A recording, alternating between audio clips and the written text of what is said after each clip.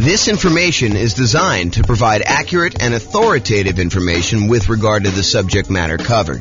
It is offered with the understanding that the presenters are not engaged in rendering legal, accounting, or other professional services. If legal advice or other expert advice is required, the services of a competent professional should be sought. Welcome to the Memphis Real Estate Investing and Real Estate Financial Planning Podcast. Learn all about investing in real estate in Memphis, Tennessee, with a combination of real estate financial planning and modeling with numbers specific to Memphis, plus syndicated, more generalized recordings of live and pre-recorded real estate investing classes, not all of them specific to Memphis. Be sure to stay tuned after the podcast for a message from our sponsors. Well, good morning and welcome, everyone. I am your host, James Orr, and this is a special class. I don't know if I've taught a class on hard money and private money for real estate investors before, ever as kind of like this combined topic. And it's been a long time, I think, since I've taught a class on hard money and private money, and specifically private money. In fact, I pulled out some resources that I had from a long time ago that I'm going to share with you today, and hopefully you'll like this. So we're going to get started, go over in hard money and private money for real estate investors. So in previous classes, I'm going to try to not cover a lot of the old stuff before, but I'm going to tell you that we have entire classes on a lot of these sections, and there's one last section I think that we've got coming up as well. So the most popular financing options for real estate investors are going to be this kind of group on top, this conventional financing, which I think is like 60-something% of most of the loans that get out there. FHA, which I think is the next largest group. VA, which is the next largest group after that, I think, and that's around 10% of all loans are VA loans. Then when you got USDA and portfolio loans, and the portfolio loans are the ones you get usually when you get above 10 loan limit, and or if you're doing some more unusual things with those. So those are the kind of big group of the most common financing things that you're going to do. And we have lots of classes on those. We've got classes on low down payment, no down payment, conventional financing. I've got a whole separate class on VA financing, a whole separate class on the portfolio loans that we just did. And then you've got this whole secondary group of all of the, I don't know if I'd call them miscellaneous, but they're all these additional financing options that we have covered in some parts and probably need to cover in other parts. And so there's the whole creative financing family, which includes like owner financing, wrap financing, or buying a property subject to the existing mortgage, loan assumption, the lease option, lease purchase, kind of rent to own family, the agreement for deed, the bond for deed, contract for deed, installment land contract, like all those things there. So there's that whole creative financing kind of family of different financing options that are available. And then today we're covering private money and hard money. So we'll go into some detail on those. And then you've got using home equity lines of credit, life insurance policies, self-directed retirement accounts, buying properties for all cash, and then bringing in partners that are usually using one of these other forms, except you're not qualifying for the loan yourself. So I kind of wanted to include all of those as different options. And I think we've got a class coming up to cover the HELOCs, life insurance, self-directed retirement accounts, cash, and partners ones, kind of like a miscellaneous class to cover those last ones. But today we're going to focus in on private money and hard money. And I'm going to start with hard money. So hard money loans are not usually used when we're doing the nomad strategy, where you're buying a property, moving in, living there for a year.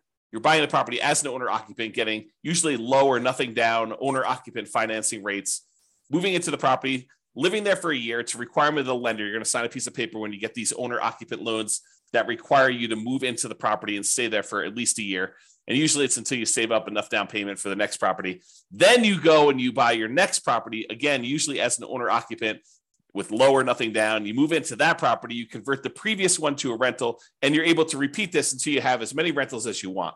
So that's the nomad strategy. We don't usually use hard money for doing that particular strategy, nor do we usually use it for doing house hacking. And house hacking is when you're renting out part of the property that you're living in, whether you're buying a duplex and living in one half, or you're renting out a single family home and renting out rooms or something like that. That's house hacking. So we don't typically use hard money for nomads or house hackers. What we do typically use hard money for is buying properties that need to be fixed up and then we're reselling very quickly, or we're doing like a buy, fix up, refi type of strategy, what some people would call the BRRRR strategy, the buy, rehab, rent, refi, and then repeat. So a lot of folks will use hard money to acquire properties that need a lot of work, because in some of those cases, it is hard in order to get loans on properties that are in really rough shape.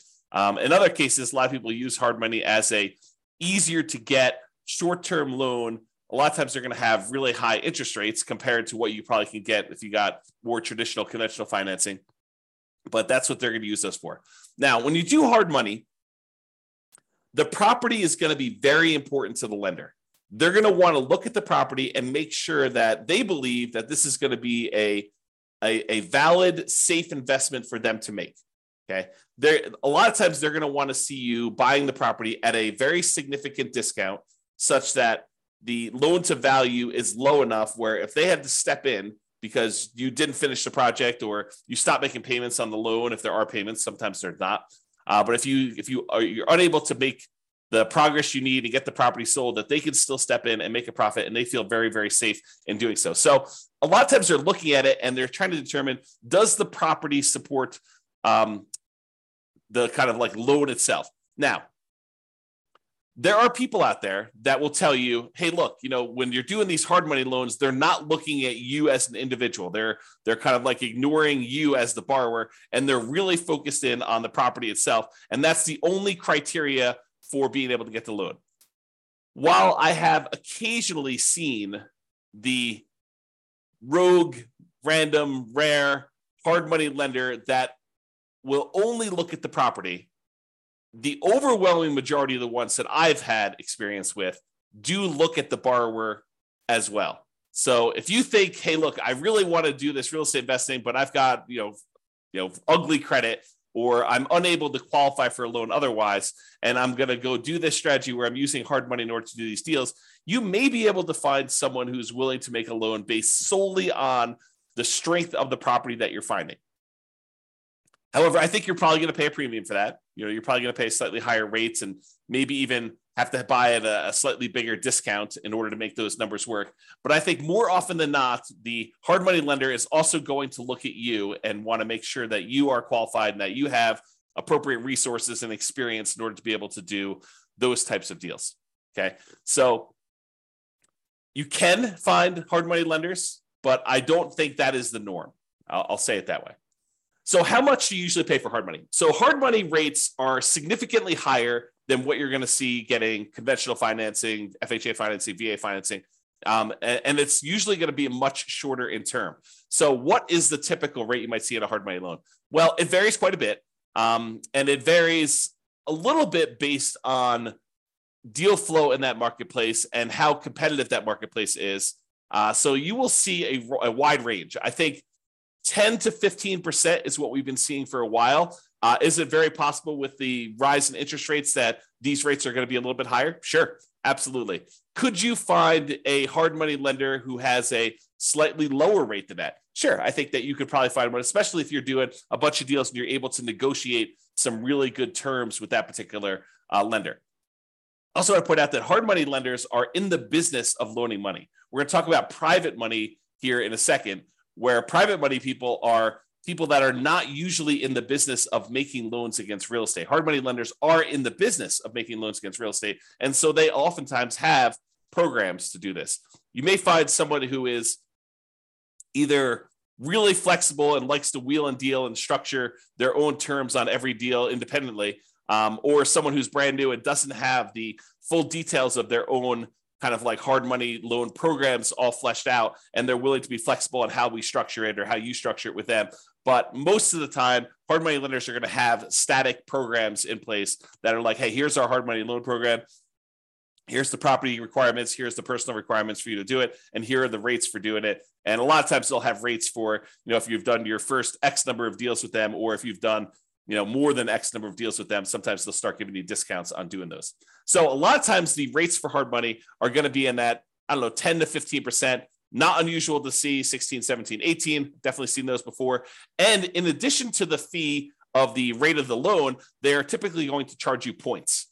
And a point is a percent of the loan amount that you're borrowing. So if you're going and you're getting $100,000 loan and they're charging you 2 points, then they're charging you $2,000 in addition to the interest on the loan in order to be able to get that loan. And I don't think it's unusual to see, 2, 3, 4 points on those. There are some hard money lender companies out there that they are going and raising money from people in the general public, and the people are the actual funders of the loan. That's where the money is coming from. But the person out there seeking the kind of investors to put in the money for the loans, and then the real estate investors who are buying the properties and they're putting them together, sometimes they will collect the points on the loan. It's a relatively common way to set this up, although not the only way to set this up. But a lot of times they'll say, hey, look, the 15% interest that we're charging you for the loan, the background investor who actually has the money is the one coming in and giving us the money, and they're getting paid the 15%. And then the 3 points or the 4 points or the 5 points or whatever, that is what I'm paid for going out there and putting you two together and coordinating this and overseeing it and managing the process. So that is a common way that we sometimes see hard money lenders set up doing that. Now, these rates can change over time. So you may go out there and be finding 12% today or 15% today or 17% today. And you may find that over time that these rates can vary up and down depending on supply and demand in your marketplace. Hard money loans are often shorter term loans. They're typically not going to be a 30-year fixed rate financing type of situation. Although I've seen some hard money lenders offer like a longer term, sometimes like 2 or 5 year program where they're using hard money loans in order to fund sort of like a shorter term, midterm, I guess it's more of a midterm rental property where you're able to acquire the property, rent it out for a year or two, let things kind of settle in season, and then you're able to kind of replace that loan with some type of longer term financing. But the overwhelming majority of the hard money loans, especially ones that people are using for fix and flips or doing the BRRRR strategy, are going to be in this 3 to 12 month range. And for those of you that are doing the BRRRR strategy, my understanding is that the exit financing requirements have changed recently. And now they are requiring that you actually season the property for a full year. So you'll need to have this hard money loan in place for 12 months to be able to get your kind of like 30-year fixed rate financing on the way out in most cases, unless you're getting creative and using some type of unusual portfolio financing where they're not requiring that in the midterm. Okay, so a lot of times they're going to be shorter term loans, like 3 months on the really short side. 6 months is really common from what I've seen. And I don't think it's unusual to have 12 months. Some of them will structure these things. So they'll be like, hey, look, it's 6 months. It's 15% and 2 points in order to get the loan for the first 6 months. After that, if you want to extend for another 6 months, it's another point or two. And, the interest rate's still the same for that. And so they may structure it where you have to pay additional points in order to extend your loan for an additional term. So be careful when you're planning this and understand, especially if you're brand new and you don't really have a good understanding of the timeline for how long it's going to take for you to get your property fixed up, on the market, marketed, sold, and closed, because sometimes those things are independent, different time periods for a lot of those. And some people don't estimate that time correctly. They think, I'll get this on the market, I'll get a contract within 30 days, and I'll be closed within 30 more days. And so they can only give themselves 60 days to get the property marketed and sold. And that's not always the case. I'll say that way. So maximum loan to value, this can vary quite a bit depending on which hard money lender you're using. One you hear pretty commonly is 70% of the after repaired value. So if you think about what the property is going to be worth once you fix everything up, a lot of times they will set their loan amount, the maximum amount that they're willing to loan you on that property using a hard money loan, at some percentage of what the property will be worth after you fix it up. Not necessarily of what the purchase price is going to be now. So if you're able to purchase the property for less than that 70% of what it's going to be worth when it's repaired, a lot of times hard money loans can be nothing down, where you're able to acquire the entire property with no down payment because you're buying it at such a big discount that you're able to acquire it below 70% of the loan to after repaired value, as an example. Now, this isn't set in stone, so it's not like every single hard money loan is always going to be 70%. I've definitely seen ones lower than this. 65% is another pretty common one. I've also seen, especially in really hot, fastly appreciating markets, where some hard money lenders have gone as high as, I've seen 80%. It's possible they had even more than that at different times, but realize that these maximum loan to values do vary. They can be negotiable, although if you are relatively new and you've never done one before, your negotiating strength is relatively weak. unless you just happen to find, the right guy who's kind of willing to do that, to kind of negotiate with you. I'm going to put myself on mute and wipe my nose. 1 second.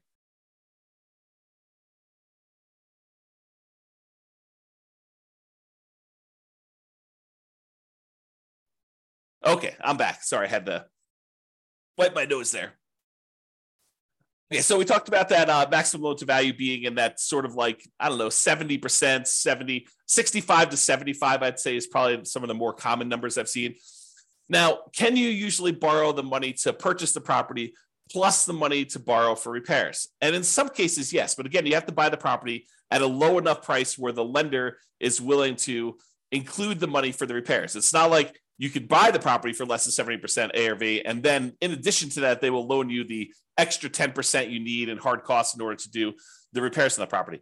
No, it's usually that is the limit. Whatever they tell you is their maximum loan to value is going to be their limit, and that would include repair money. So a lot of times for some investors where it's hard to find these properties and the numbers are tight, they're not able to buy these really deeply discounted, especially compared to the maximum loan to value. A lot of times the real estate investor coming in is going to buy the property using some type of hard money loan, and then they're going to use some other source of money, sometimes the cash that they have their own, or in some cases they're willing to use a credit card or to borrow money in order to do the repairs on the property, knowing that they're going to be reimbursed when the property closes at the end. So realize that you may need to do more than just the hard money loan to do these if you don't have any money of your own to be able to access that. Some people will use a combination of their Home Depot credit card or a regular credit card to do some of the contractor stuff that they're unwilling or unable to do. So they'll kind of mix and match and spread the load out all over, kind of across all those. However, if the hard money lender is going to loan you money to do some of the repairs, most of the time they're going to escrow the money for repairs. So it's not like you're going to buy the property and you're able to buy it at a big enough discount where they're also able to finance the repairs, and the repairs are, let's say, $15,000. It's not like the hard money lender, in most cases, some of them may, but in most cases, they're not going to just give you an extra $15,000 at closing that you're going to be able to just sort of have and use for living expenses or whatever. No, they're going to actually say to you, okay, here you go. We gave you the money to buy the property. Now go ahead and do this amount of work in stage one, and then we're going to review that work was done, and we will release the money to pay for the work that was done. So they'll kind of do it in stages, make sure that you got the work done. Then they will release the money for you to pay your contractors and buy your supplies and stuff. And then they'll say, okay, now do stage 2 work, and they'll have all that done. And sometimes there's a stage 3, or sometimes there's not. Basically you have to escrow the money. They set it aside in a special account for you, and they hold on to it until you need that money, until you've proven that the work is done, and they can release that money for you. So realize that's a pretty common thing when you're doing these hard money loans for doing the buy, fix up, fix and flip, or doing some type of buy, rehab, rent, refi, and repeat sort of strategy, the BRRRR strategy. Okay. Let's see here. I think right now we are seeing, and this is very market dependent, but typically we're seeing more money than deals right now. There's more money on the sidelines where they're looking for higher rates of return than there are deals to fund. And so that typically puts downward pressure on interest rates and loans and stuff like that. Again, this is very market specific. I'm sure in some markets there are more deals than there are money out there. And with the rise in interest rates and the alternative things that people can invest in and get a good return on their money, maybe there is less money seeking these hard money loan situations than there was in the past. So realize that could change over time as well. Now, another thing about hard money loans is that sometimes they could be used in conjunction with other financing. So for example, let's say you're putting out, marketing in order to find deals, and you find a seller who owns their property free and clear. They don't have a mortgage on their property at all. And you manage to negotiate with them, and you guys come to an agreement that if you put 15% down, they will actually owner finance the remaining balance. So one thing you could do is you could come in, you'd have to negotiate this, of course, but you could come in with a hard money loan, put 20% loan to value, first position, hard money loan on the property at whatever it is, 15% and 2 points, where then you're able to get 15% that you're going to give to the seller as the money that they require down in order to do the owner financing type situation. And then you've actually pulled out 5% in this example as cash that you can use to hold the property, make monthly payments while you're getting it occupied, do any fix up that is required in order to get the property where it needs to be, do some marketing, maybe even pull out, in some rare cases, a little bit of your profit when you acquire the property to kind of fund your marketing, to reimburse you for the marketing you paid in order to get the deal done. So you can use hard money loans as a way to put down payments in conjunction with maybe some other type of creative financing. Now, are you going to be able to do what I just described if you're trying to do like conventional financing or FHA financing or VA financing or USDA financing? The answer is absolutely not. So the only way you're able to structure this, where you're able to use a hard money loan in first position and have the seller be in second position, is with some of these creative financing deals like owner financing, or probably not even if you're doing subject to, although I guess you could get creative and structure these with subject to or wrap financing, but they're a little bit less obvious to do. So these are not going to be conventional financing combined with hard money loans in order to be able to do those. They're typically going to be some type of hard money loan in conjunction with some type of owner financing, where the owner is going into second position, because usually the hard money lender is not willing to go in second position. You may be able to find a rogue hard money lender who's willing to go into second position as long as you're at a low enough loan to value and they understand the risk that they're kind of going in, and they may charge you a much higher rate for doing that and higher points. But most of the time, the hard money lender wants to be in that first position when you're doing those loans. Okay, I'm going to talk very briefly about kind of a side note related to hard money loans. And Terry says a lot of hard money lenders don't allow a second position lien.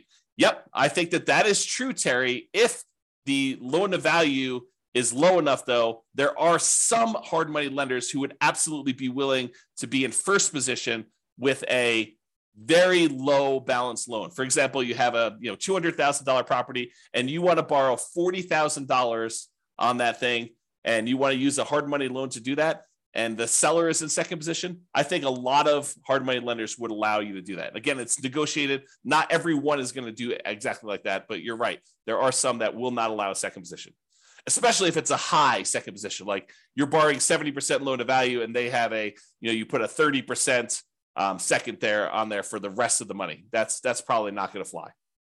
Okay, so let's go off on this side note. So on the side note about real estate investors, some real estate investors, I'll say, and it's more than just like onesie twosie. I think there's a good percentage of folks. Some real estate investors aspire to eventually be hard money lenders.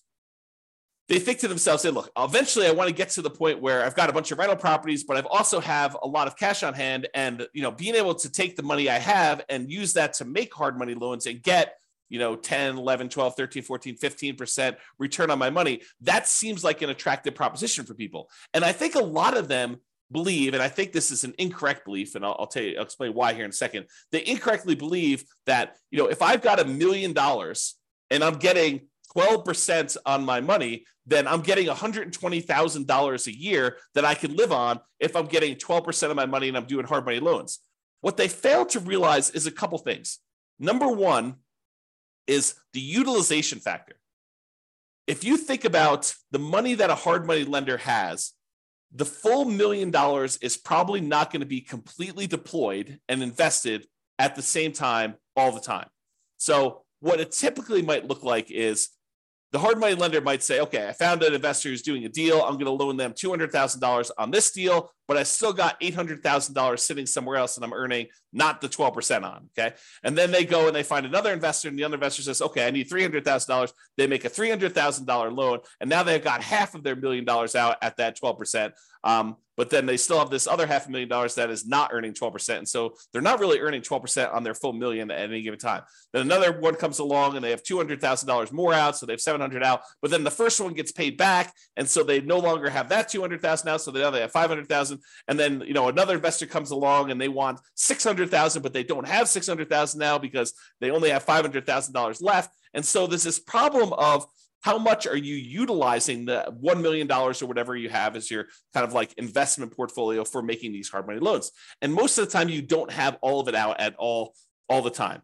Now, some people, some real estate investors will choose to use some type of home equity line of credit on an investment property or their owner occupied property, and they will use that as a buffer. And instead of collecting the full 12%, maybe they're paying depending on when they got the loan, 3, 4, 5, 6, 7% on the money that they're coming out with their HELOC, but then they're loaning it out at 12%. And so they're getting the spread, but they're not borrowing the money unless they actually are using it. So you don't have as much of, I guess it's a different utilization problem for doing that. So realize that if you're trying to do this hard money thing, if you're kind of aspiring to do that as a real estate investor, utilization is going to be a key factor. Getting and keeping all of your money out as much of the time as you possibly can is going to be an issue for a lot of folks. And it is sometimes solved by doing like these home equity lines of credits where you're sourcing the funds from somewhere else and then you're using that, or you're becoming like a hard money lender where you're going out and you're finding a pool of investors that have money that they want to invest,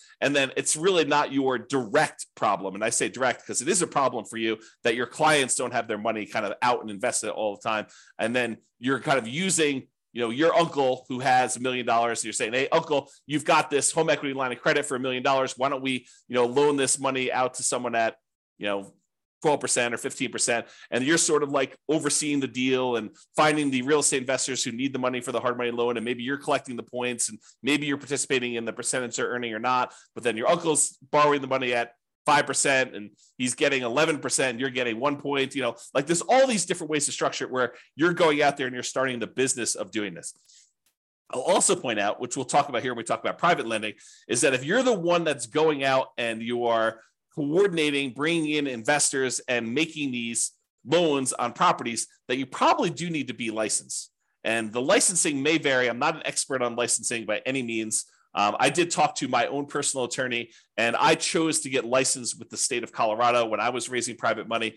It actually was a mortgage, is a special license. It's a mortgage broker dealer license where we're able to create security instruments, basically loans on properties secured by real estate, and you're finding people who want to borrow or loan the money for you. So realize if you're doing this thing where you're doing hard money loans, you're becoming a hard money lender, you probably want to get licensed or at least have a consultation with an attorney to find out what the attorney recommends you get licensed, if at all, in your particular market. Okay, the second part about this, investors aspiring to be hard money lenders, is this idea that you should live on that full interest. So you think even if you could go loan $1 million out and collect 12% per year, $120,000, a lot of investors think, oh, I can live on that $120,000 and I only need this $1 million and I'm able to collect 12% per year return on that. And so really I'm getting $120,000 a year that I could live on. That's not how that works. If you've studied any type of retirement planning, especially folks in the financial independence, retire early, the FIRE motion, kind of like group of stuff, you'll hear about this concept of the Trinity study or the 4% rule. And what the 4% rule says, the 4% safe withdrawal rate rule, basically says that if you have a certain amount of money invested, and typically they talk about investing in stocks or bonds or something like that, although it does apply to this as well. I'll explain that here in a second. But if you go and you actually have $1 million invested somewhere else, it is, in most cases, you are less likely, there's a low probability that you will run out of money if you take 4% out each year, adjusted up for inflation. But you're not actually taking the full amount that the money is being used for. So for example, if you have $1 million you're investing in stocks and bonds, and that as a whole is earning you 8% per year, you're not taking 8% per year out. You're taking 4% per year out. And part of that is because sometimes money goes up and sometimes money goes down. Like the returns on the stock market, sometimes are up, sometimes are down. More return in the bond market, sometimes up, sometimes it's down. And for the same reason, sometimes when you make investments in real estate, like as a hard money lender, some of these deals don't always go the way you want. Sometimes they go bad and you end up losing money on them. And so you should not think that you could take the full 12% and spend that. You should think of it as another amount of money that is invested in something and use the same, whatever your version of safe withdrawal rate is. Most cases it's going to be between 3 and 5%. I think that's with 4% being the most common that we hear most. But 4% of the money coming out, not 12. So if you have $1 million out there invested at 12%, and besides the utilization factor, maybe you're only taking 4% out safe withdrawal rate. So instead of you thinking you're getting $120,000 a year, you really should only be taking out $40,000 a year, adjusted up for inflation each year. That's the difference. And that's, I think, what a lot of folks who initially aspire to being a hard money lender don't necessarily realize. Okay. All right. With that being said, that is pretty much hard money. For those that are on that have questions about hard money, you're welcome to queue those up. I will cover them after I cover private financing. At least I will try to do it. I'm going to cover private financing, and then if you have any questions about that, please queue those up, and I'll usually handle those at the end as well. Okay, so now let's talk about private financing. We've talked about hard money lenders. Hard money lenders are people who are in the business of making loans against real estate. Private financing are those that are not necessarily in the business of making loans against real estate, like grandma. So you're at Thanksgiving dinner, you're talking to grandma about this new real estate investing thing you're doing, and you're kind of venting to grandma that you're having to pay 15% in order to get these hard money loans in order to buy these fixer-upper properties that you're kind of using. And grandma's like, that's crazy. I've got my money in CDs at the bank, and I'm only earning 3%. And she's like, why don't I loan you the money and you can pay me 6%? And it's a lot better than you paying someone else 15%, and I make money too. And you're like, grandma, that sounds like a great plan. I'll go ahead and use you in order to do my loans in the future property. And I don't have to go use this hard money lender anymore. And it's cheaper for me and it's better for you. Okay. So that's the idea behind private financing. We don't typically use these for nomads or house hackers. If you're doing that nomad strategy or the house hacking strategy, most of the time, you're going to want to get these 30-year fixed rate, long-term financing loans from the bank to do this. You could use private financing, but most of the time we're getting a bank to loan us money at these really great interest rates to do that. So not typically used for nomads or house hackers. It typically is, excuse me, let me clear my throat 1 second. I'll mute myself again. Okay, I'm back. So usually we're talking to friends and family and sometimes other private lenders in order to get this type of private financing. So this is not like you're advertising to find private financing, although some people believe that it is. So most of the time, this is going to be people that you know. You're going to be out in the street and you're going to be talking to them. They're going to say, what do you do? And you're going to tell them, I flip properties. And they'll be like, oh, that's super interesting. What do you do here? And you kind of explain to them, well, I go find these really, these properties that need a lot of work. I usually bring in somebody who is, looking to get a better return on their money. And I use their money in order to, buy the property, and I pay them a really good return on their money. And I do the fix up, and then I sell the property to a family who really wants a really good, nice property in their market. And they buy that. And then I pay back the lender who did the money with some interest on it. And they're really, really happy. And I help the family, I help the lender, and I kind of do that. And as you describe this, they're either thinking to themselves, that's awesome. I would like to do the fix and flip myself. Or sometimes they're like, well, how much are you paying to do your loans? Because I've got money to invest. And that's how you tend to find, it's oversimplification, but that can be a way for you to find these kind of like private money loans for doing that. Private money financing typically is more flexible than banks and can be much faster to close. Imagine someone's got $1 million sitting on the sideline and they want to get it out there and invested, and you've got a deal and you need to close in 3 days. Well, it's a matter of them being able to go down to the bank, get the money in order to be able to have you wired to the title company in order to close on it. So it's faster to do these a lot of times. The relationship is extremely important when you're doing these private financing. It's really their trust with you is going to be a major factor in doing this. Unless they're sophisticated and they're analyzing the deal and underwriting the deal themselves, most of the time they're trusting that you are going to take care of them, that you're the expert, that you know what's going on, and that you've qualified this as a good deal, and that you personally are guaranteeing the loan and are going to pay them back. Okay, so that's really why the relationship is still important there. So your financial statements is probably still important. However, they may never ask. Okay, but they may ask you, hey, have you done these before? You may see like the normal range of questions that someone who is skeptical about giving someone that they know at different levels. If it's grandma, she probably knows you pretty well, but this could be, a coworker or something like that who but doesn't really know you super, super well. So they may ask you some questions about your financial situation in order to qualify for that. What is the typical range for private financing? It's all over the place. It's whatever you can negotiate. But I think in that kind of like 4 to 8% range is probably in the ballpark, probably more toward the higher end with interest rates going up. And this can change over time. As money becomes more expensive, people feel less compelled to move to do something like this when they can get 5% in the CD. So if we see CDs go up to 5 or 6 or 7%, then, they may want a premium over what they can put in the CD and get as a return on that. So the range can vary. It's completely negotiated between you and the private financing person. But, typically in that, 4 to 8% range can be there. And I think over time you find cheaper money, right?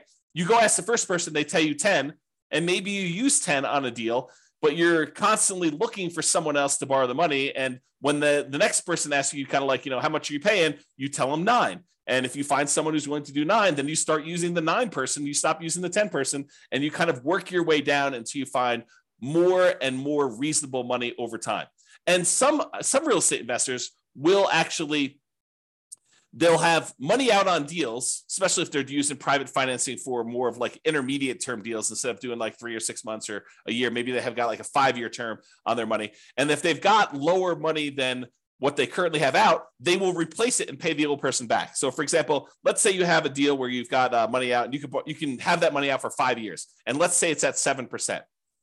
But then you're talking to someone else and you're telling them, okay, we're probably loading in the 6.5% or 6% range if we're doing these hard money loans, or the private money loans rather, for the next 5 years. And they're like, well, I've got, $500,000 I'd like to place right away. And you're like, okay, well, I can replace you. I can replace someone who've got a little higher financing. Are you okay with that? And you kind of work it out between all of them. And you replace the higher 7% ones with now 6.5% or 6% money. And you're able to kind of like do that.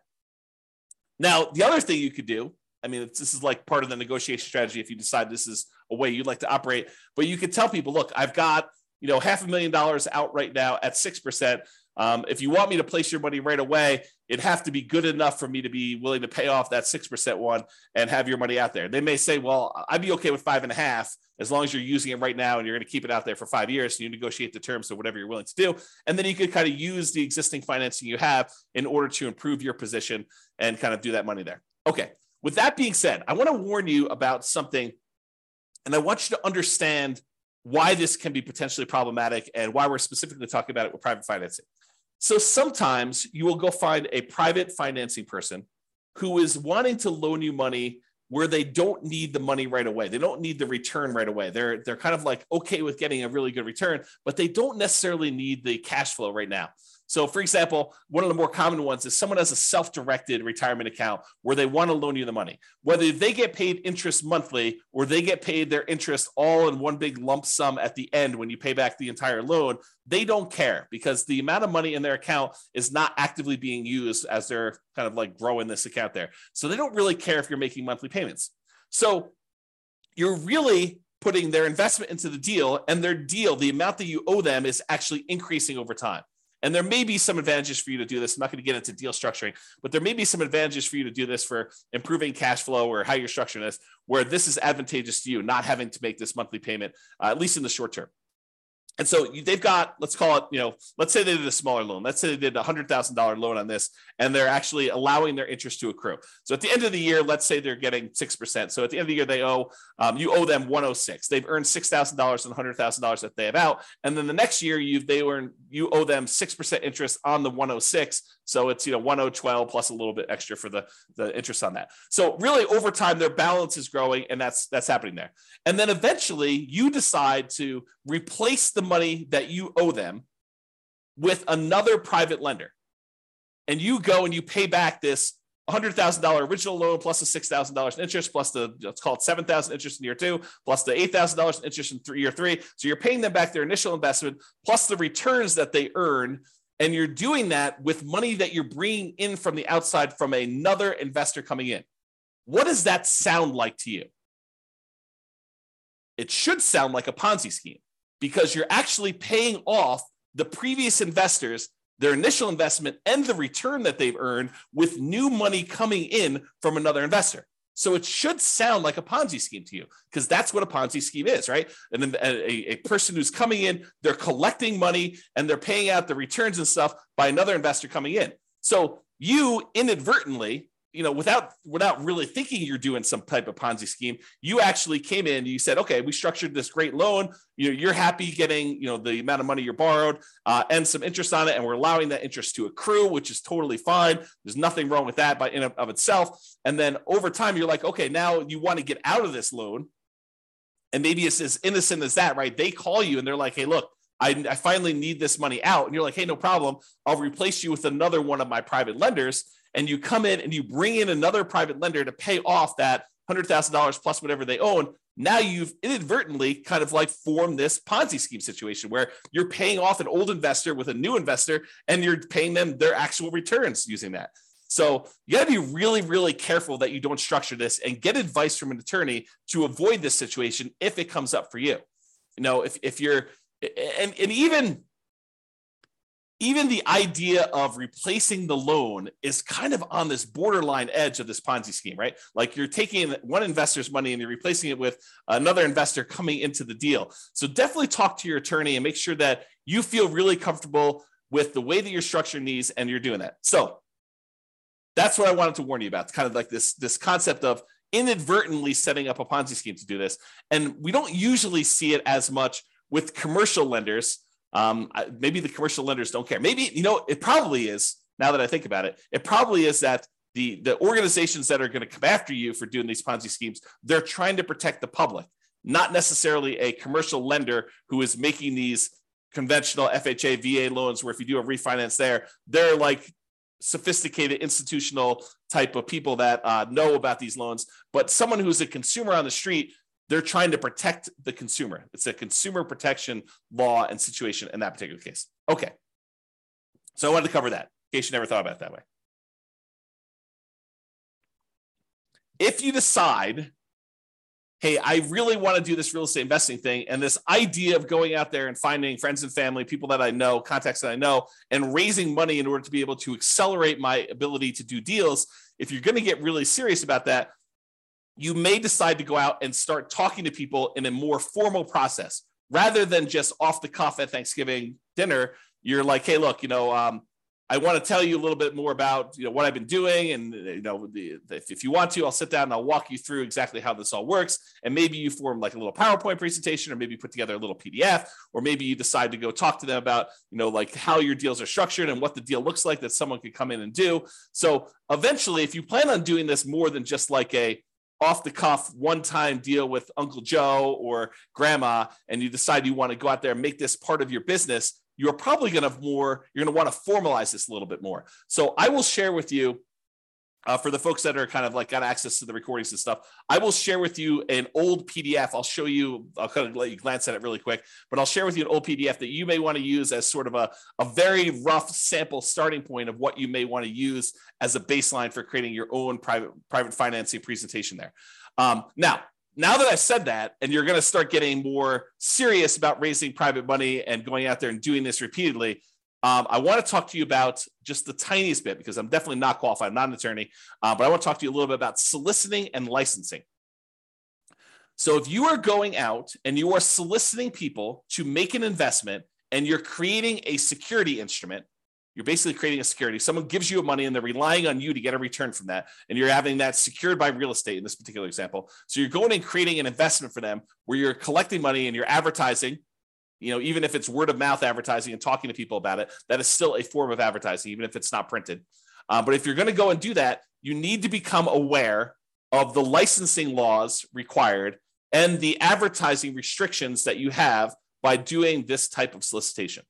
So this is sort of I'm not going to teach you to go do this because I'm not an expert on it and I don't know different states' laws and stuff like that. But I will tell you, I did talk to my attorney when I was doing this more seriously. And my attorney advised me to go get the license that I was required to do, which I told you in the state of Colorado. I don't know what it is in your other states. It's a mortgage broker dealer license. That's what it was. And there were definitely restrictions on what you can and cannot say and what you can and cannot advertise in order to do this. And so realize that this is not a Wild West. You can say or do whatever you want. You got to be really careful about promising returns. You got to be really careful about letting them know about the actual risks that there are for them to invest in this stuff. This is not a riskless investment, like really nothing is, as we found out recently by putting money in the bank with FDIC insurance. This is not a riskless investment either, and they should understand what the risks are. And you probably should have written risk disclosures prepared by an attorney, and you probably should be licensed. This is the weird thing, right? Like if you're going to go do a single loan with Grandma, do you need to be licensed? Maybe, probably. But this is sort of like, you speed once. Can you get in trouble for doing that? Sure. Are you likely to get in trouble for doing that, especially with Grandma? Probably not. But realize that you may want to consider getting licensed and learning the rules and regulations for doing this. This is not like an open world where you can do whatever you want there. That's kind of what I'm pointing out there. So I will share with you that you probably should get licensed. I went and got licensed with a mortgage broker dealer license with the Division of Securities. And then they have oversight in what you do. They want to improve things. They want to review your things. They want to review your documents every once in a while. So they'll want to go and make sure that you're doing everything correct. All right. One other thing I'll point out to you. I'm going to share with you the business card I had and what I thought was a good way to do it, but you'll want to definitely check with your attorney to make sure that this is in compliance and that you're allowed to do it. So this is a really old business card back from when I was doing this. I'm, not really raising money anymore. But basically it was like a typical, I buy houses and apartments kind of thing in here. It had my contact information, my name, address, and website and stuff like that. I don't even think the website's up, so there's nothing really to go look at on there. And then on the top here, this is the back of the business card. Besides the creepy kind of shadowy, my face there and there.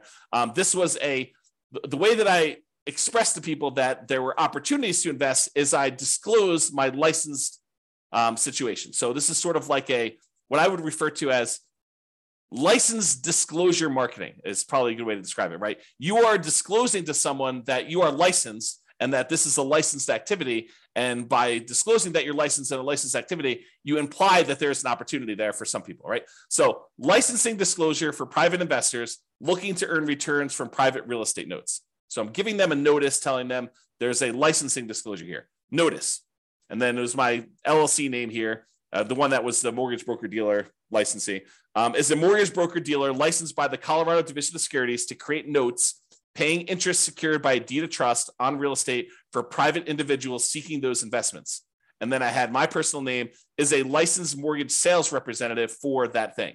So I just disclosed to them through my licensing disclosure that I am licensed to do this in case you had an interest to do that. So that was sort of a possible workaround for directly soliciting for these loans is that you actually advertise your licensing and that this is a licensed activity and you can kind of get people there. Okay, so this is a kind of like really quick big picture overview. I realize you can't see all this stuff, but this is all of the things in my private lender program, kind of like PDF that I would hand out when I'd sit down with someone to talk to them about doing private loans. It's a 25-page document, and you could just kind of get a glance at what's going on there. But I will upload this to the place where I'm going to post the video recording. So if you are accessing that, look for the link if you're watching the recording after the fact or whatever it is there. Okay, so that's all I got on private financing and the hard money lending. If you've got questions, go ahead and queue those up, but I'm going to kind of go through the conclusion here. So many traditional long-term buy and hold real estate investors will choose to use some type of conventional financing, then portfolio financing. So they're not going to deal with hard money lenders or private lenders at all. Many house hackers and nomads are going to choose to utilize the low and nothing down financing options like VA loans and USDA and FHA and conventional loans. Those buying apartments of 5+ units will likely be utilizing commercial financing, which we covered, I think, yesterday. However, some real estate investors will choose to utilize private financing and hard money. And those situations I talked about, like you're doing fix and flips, or you're doing the BRRRR strategy, or you're, kind of like short-term financing things with, private loans or something like that. So this is especially true for those that are doing that. So that is all I've got. Any final questions before we end for today? You guys have been really quiet. Besides Terry. All right. Doesn't look like there's any questions, so I'm going to call it. Thank you, everybody. We will see you tomorrow. You're very, very welcome, Terry. See you all tomorrow. Bye-bye for now. With home prices up, mortgage interest rates up, and rents up, but not quite enough to counteract the higher prices and interest rates, cash flow on rental properties in Memphis is harder than ever. Book a call with the Real Estate Financial Planner to apply our proprietary 88 strategies to improve cash flow on your rentals. See the show notes for a link to schedule your call and improve your cash flow today. If you're a real estate agent, lender, or professional in Memphis that wants to help our real estate investor listeners, consider reaching out to learn about collaboration opportunities with this podcast. We'd love to add more value to our listeners by having you assist our investors buy, sell, and finance their real estate investments. See the show notes to schedule a call to discuss collaboration opportunities.